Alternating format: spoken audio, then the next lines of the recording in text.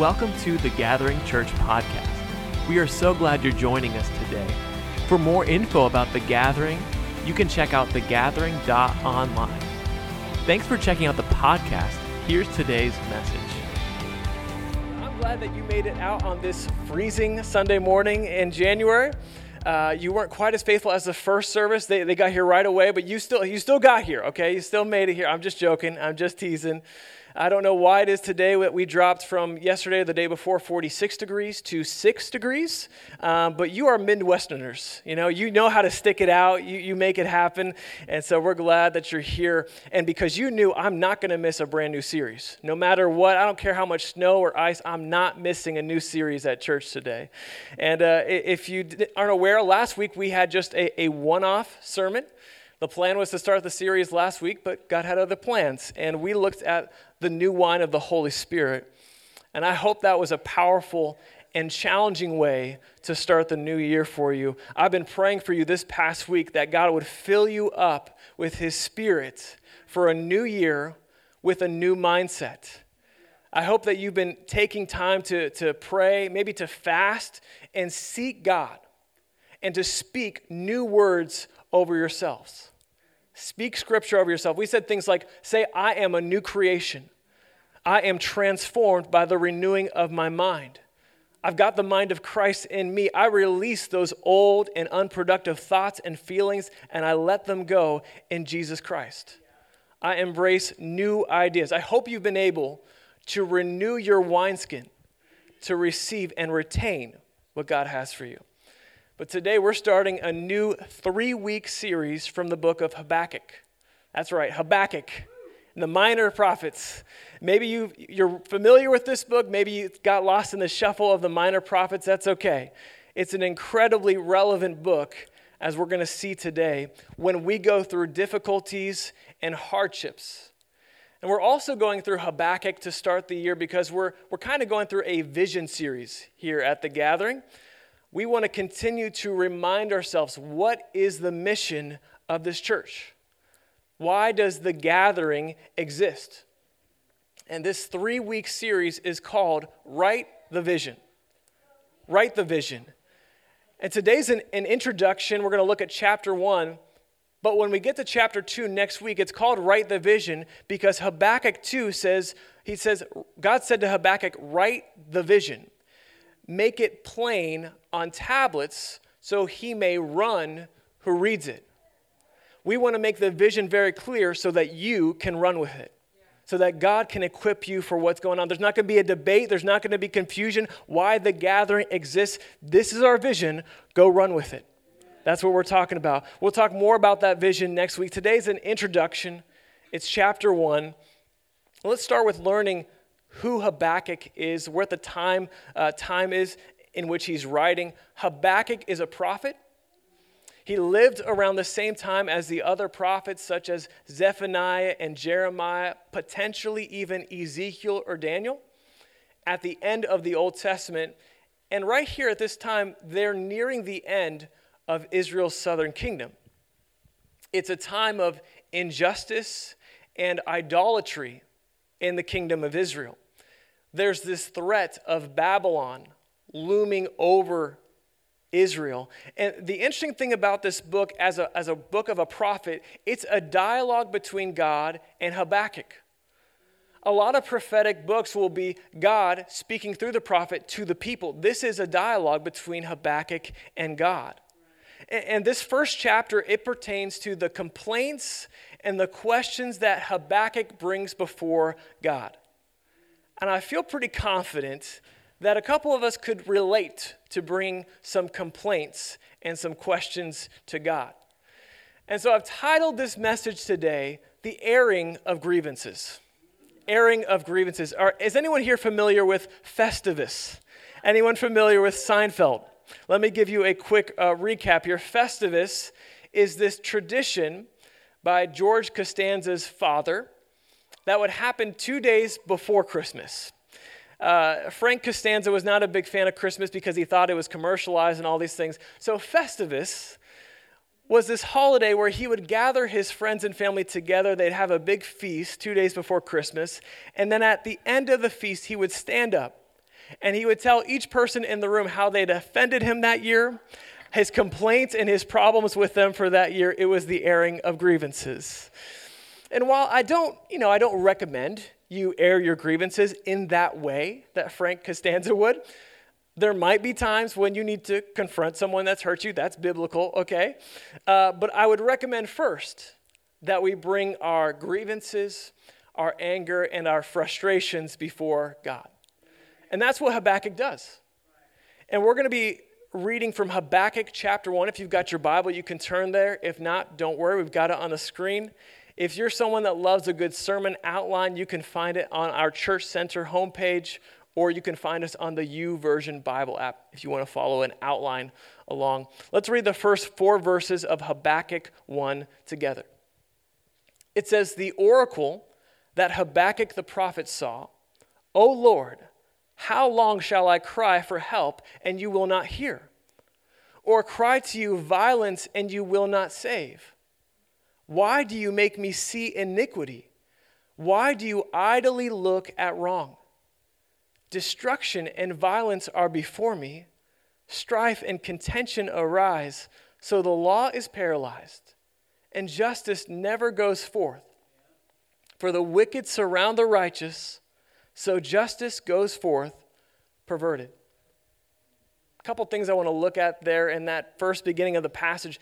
But starting with number 1, that first verse, it says, "The oracle that Habakkuk the prophet saw." I'll explain what that is. What is an oracle? An actual definition in the Bible, a translation, is that an oracle is a burden. It's simply this burden that Habakkuk is feeling for himself and for this nation. He was under a burden, and he cries out to God, and he cries with complete honesty and his doubt. Habakkuk is doubting God, his power, his sovereignty. He asks him, "How long shall I cry and you won't hear me?"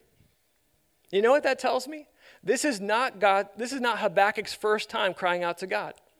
He has been in the process, in the middle, over and over again. How long, God, am I going to cry to you and you will not answer?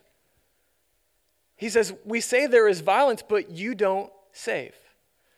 Habakkuk is completely honest before God, airing his grievances. I want to look at 3 things when we air our grievances to God. Let's keep these 3 things in mind. Number 1 is that we are called to cry and plead to God. That's our responsibility. We are in the middle of our pain, in the middle of our doubt. We are called to cry out to God, to plead with him to move in our life. If you look through this book, this dialogue between Habakkuk and God, not once does God convict or condemn Habakkuk for saying these things to God. The things like, how long will you not listen? How long will you ignore me as we need saving? God is not intimidated by your anger and your pain. He's a big God. He can handle it. He can handle. In fact, I want to say this. God is a friend to the doubters. It doesn't feel good when someone doubts you, right? Usually that becomes an enemy, like, fine, if you don't believe me, whatever. I'm just going to shrug you off, just you're not in my life. No. God is a friend to the doubters. He doesn't push you away just because we push him away. He's a friend to the doubters. He's a friend to the honest.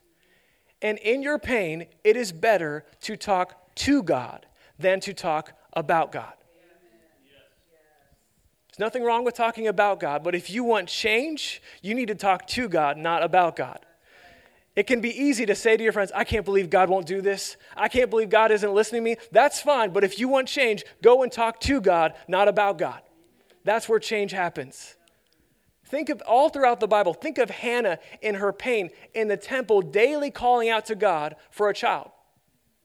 Think about Abraham asking God to spare that wicked city over and over again. Remember, he said, for the sake of 50 righteous, 40 righteous, 30, 20, 10, for the sake of 10 righteous people, don't destroy that city. Think about David in the caves, day after day, hiding out from King Saul, who's trying to kill him, crying out to God over and over again. We are called to cry and plead to God because he's the only one. He's the only one that causes change. Don't talk about God. Talk to God. I believe there are people in here that you're hurting, you're grieving, and I'm asking you, bring that grief, bring that pain before God. Cry out to God. Look at one of the things that Habakkuk said in the beginning of verse 3. In the middle of his complaint, he said, "Why do you make me see iniquity? And why do you idly look at wrong?" Maybe ask a question, why does God make us see sin? Why does God make us see destruction and violence? I wonder if we never saw sin and violence, would we be compelled to pray to him? I think there's a reason why God makes us see, actually I think there's a lot of reasons, a couple of reasons why God makes us see sin. I think seeing sin, I have to say that very carefully, seeing sin can help us be convicted of our sin. I think seeing sin, it compels us to have empathy for other people. I think seeing sin can remind us of our need. We need a powerful Savior to rescue us. Seeing sin, seeing violence and destruction should lead us to cry out for God. Be honest. If we never saw violence and war in our world, would we remember to pray for our world? If we never saw issues and problems in our country, in our government, would we remember to pray for our government? We got a lot of problems in our government, but anyways, a lot of things we could pray for. If we never saw problems in our family, would we remember to pray for our family? I believe God allows us to see sin to keep us humble, to value our salvation, and to show us that we ourselves, we are vulnerable to that same sin if we disconnect from God. Apart from God, we are just as vulnerable as that person who's struggling.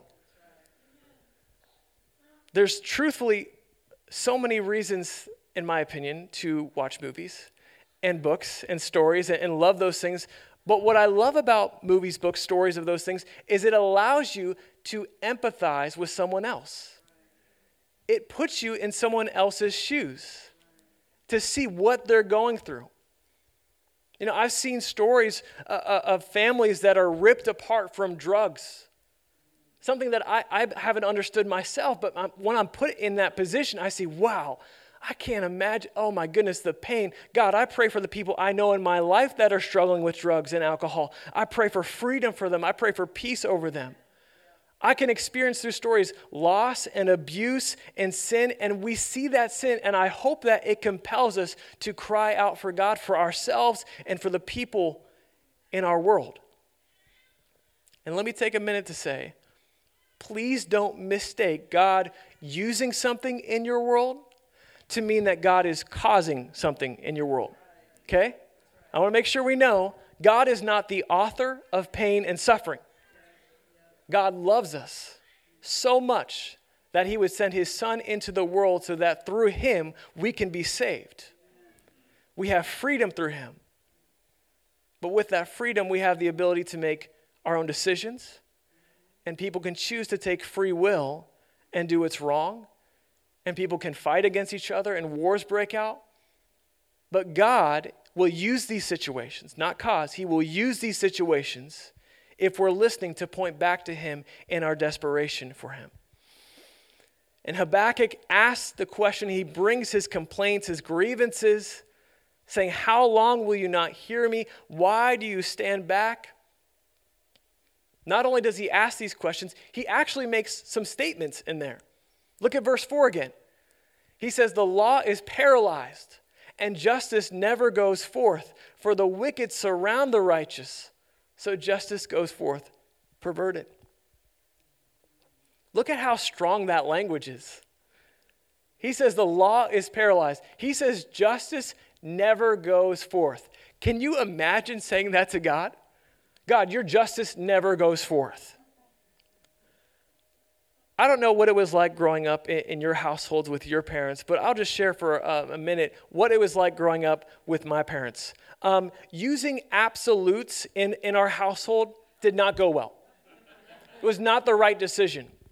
I can still hear it in my head. Dad was here first service, and I can hear him saying, never, you never get to go out with your friends. Your brothers always get what they want. That language didn't go well. I would say that language never went well, but that would defeat the purpose of what I'm trying to say. But when we're hurt and we're angry, that's how we talk. And thankfully, when we are upset, God doesn't shut us out. He hears our cries. He hears our pleas. And after Habakkuk says these things, he says justice is perverted. God responds to Habakkuk. Read with me verse 5. This is what God says. He says, look among the nations and see. Wonder and be astounded, for I'm doing a work in your days that you would not believe if told. This is one of my favorite verses in the Bible. I get excited when I see how God responds to Habakkuk. In Habakkuk's hurt and his confusion, God says, you just need to look and see, and you'll wonder and you'll be astounded because I'm doing something that you would not believe. And when we air our grievances to God, we are to cry and to plead to God. But number two, we also need to look and wonder at God. Cry and plead to him and look and wonder. What I find interesting about God's response is that Habakkuk is so focused on Israel, so focused on their nation. He's focused on what's right in front of him. God says, if you want to see me at work, you're going to actually have to broaden your perspective. You're going to have to not look here in Israel. You're going to have to go and look among the nations to see me at work. You want to be in awe and wonder, you're going to need to look outside of yourself. Because God says, I am at work. I haven't quit. I haven't disappeared. He says, I'm actually doing a great work that goes beyond belief, but you've got to look somewhere else to find it. If I can, I'd like to look back to last week and our message that we talked about. And I know you already have the message memorized, you got your notes and all those things. But for those that weren't here, that weren't able to hear it, we talked about God is doing something new. And in order to see God doing something new, we may have to look to him in a new way and a new method. He might not work the same way he did in 2023. He might work in a different way in 2024. You got to look at a new perspective. That's why the Bible says, I lift my eyes to the hills. That's where my help comes from. It doesn't come from right here in front of me. It comes from God. And God says this to Habakkuk, and if I were Habakkuk, I'd start to get excited, right? I'd get encouraged. Then look at what God says next. Look at these next 3 verses. He says, for behold, I'm raising up the Chaldeans, that bitter and hasty nation who marched through the breadth of the earth to seize dwellings not their own. They are dreaded and fearsome. Their justice and dignity go forth from themselves. Their horses are swifter than leopards, more fierce than the evening wolves. Their horsemen press proudly on. Their horsemen come from afar, and they fly like an eagle swift to devour. God was doing something beyond Judah. What he was doing was he was raising up the Chaldeans, also known as the Babylonians, to come and bring justice on Israel because of their injustice. God actually used something worse and more evil to come and take out Israel. And you might be thinking, why would God want Israel? This is his chosen people. Why would God want Israel to be taken captive by the Babylonians? Because the Babylonians, they were worse than Israel.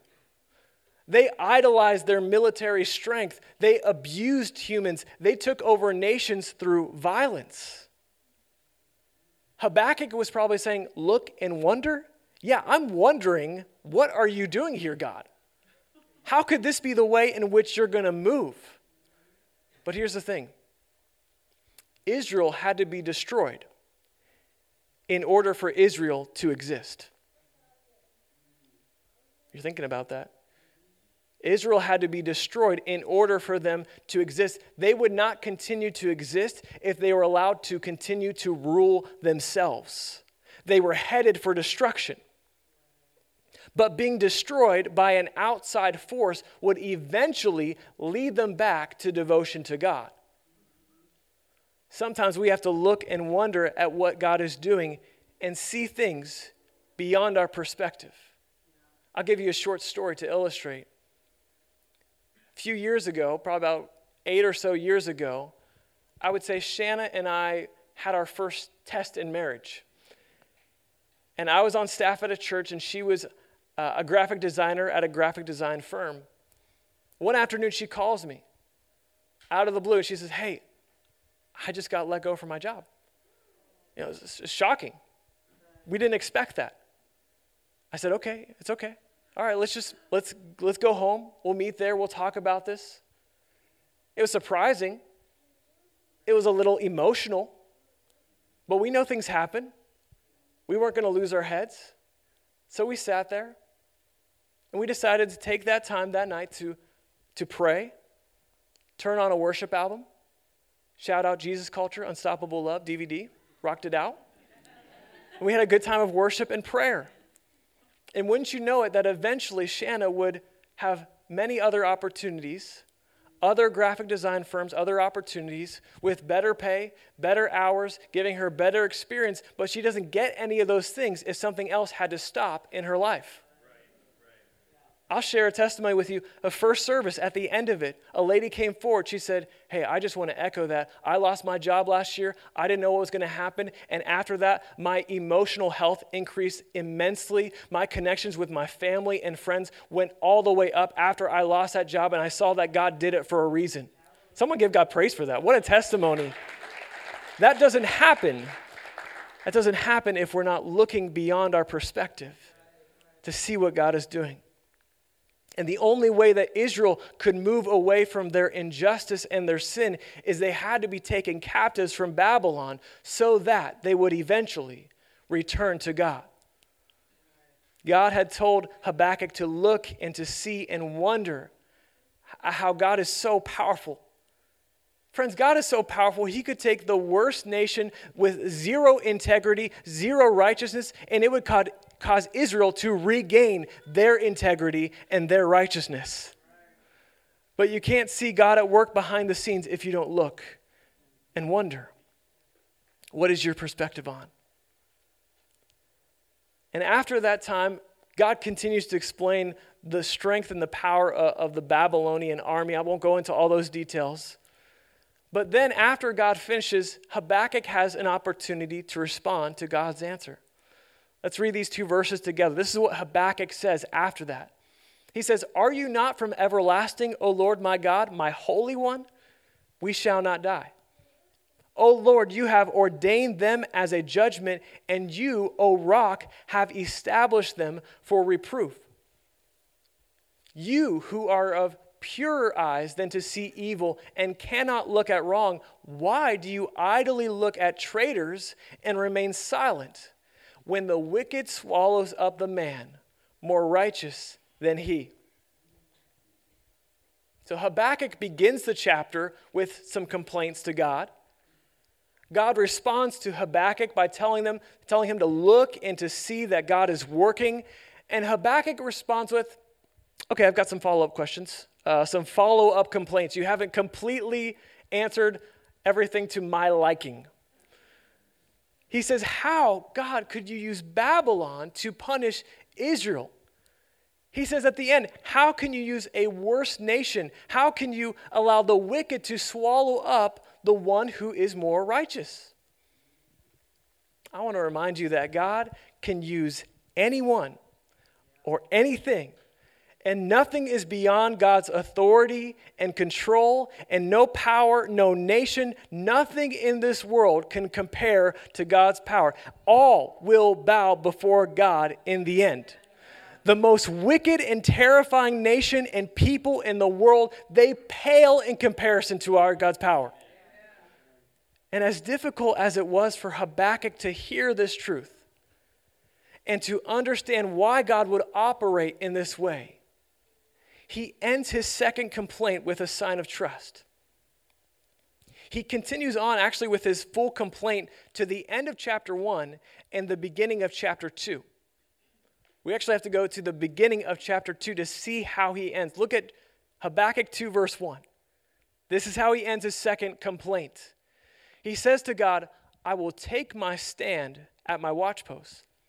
and station myself on the tower and look out to see what he will say to me and what I will answer concerning my complaint. Number 3 this morning, we cry out to God, we look and see for God, but number 3, we need to watch and wait for God. We have to watch and wait for him. We can cry out to God. We can tell him how things are hurting and feel unfair, and we need to look and wonder, but then we have to watch and wait. And Habakkuk uses this analogy of a watchman. A watchman has to be alert on the city walls at all times. They have to be ready. They can't just fall asleep whenever. They can't neglect what they're doing, because if they do, they could miss something, and damage, destruction, war could come to the city. There are times when we have to watch and wait for God. And we don't like to hear this, but waiting, it takes time. There weren't a lot of amens on we have to watch and wait for God. Amen. That's right. We're going to wait for him. Waiting for God. And the worst thing is, we're most times waiting for God for an unknown amount of time. And we do not like that. We do not like that. That's why we check our Amazon packages. All right, where is it at? I just bought it, but it should be here soon. All right, I just ordered that pizza. Where is it in the oven? It better be in the oven by now. We check all these things. It's why we go, before we go to a movie, how long is this movie? How long am I going to have to sit here for? How long is this church service right now, right? Some of you are thinking that right now. I know you are. Some of us have friends that are not always trustworthy to be on time. Don't point at anyone. That's not nice. I saw people looking. Here's the thing. If you don't trust someone to show up soon, you may not wait long. How much do you trust God? How long are you willing to wait for God? Do you trust him enough to wait and continue to wait when there's no amount of time given? Are you willing to trust him? Let me ask you this. Are you willing to trust God more than you trust yourself? I believe that Habakkuk, when he was waiting, he waited with the right attitude, the right posture. After Habakkuk says, I will watch and wait for what God will say to me, he ends with this. He says, and what I will answer concerning my complaint. It's kind of interesting. What I will answer? No, I'm the one asking God a question. He is the one that's going to answer. I had to look at different translations. If you want a more literal translation of what I will answer concerning my complaint, it would actually say, how I may reply when I am reproved. Meaning, how will I reply once God corrects me? Habakkuk is upset. And he doesn't understand what God is doing. But he continues to keep his trust in him, realizing that God is always right. And I want to give you a little secret information. If you're in a conversation with God and you're in a debate and one of the two of you is wrong, it's not God. It's me. I'm the one who's wrong. It's me. Habakkuk realizes, I'm going to vent, I'm going to give you my frustrations, I'm going to give you my pain, and what you're going to say, and then what I'm going to say when you show me how I am wrong, when you correct me. Worship team, come up as we get ready to close. We're supposed to watch and wait for God, but not with disgust, not with disbelief. We're watching and waiting with humility, waiting for God to show me how he's right and I'm wrong. Trust is not shown when things are good. Trust in God is shown when we don't believe, when we're struggling, and when we're doubting. Remember, we said God is a friend to the doubter.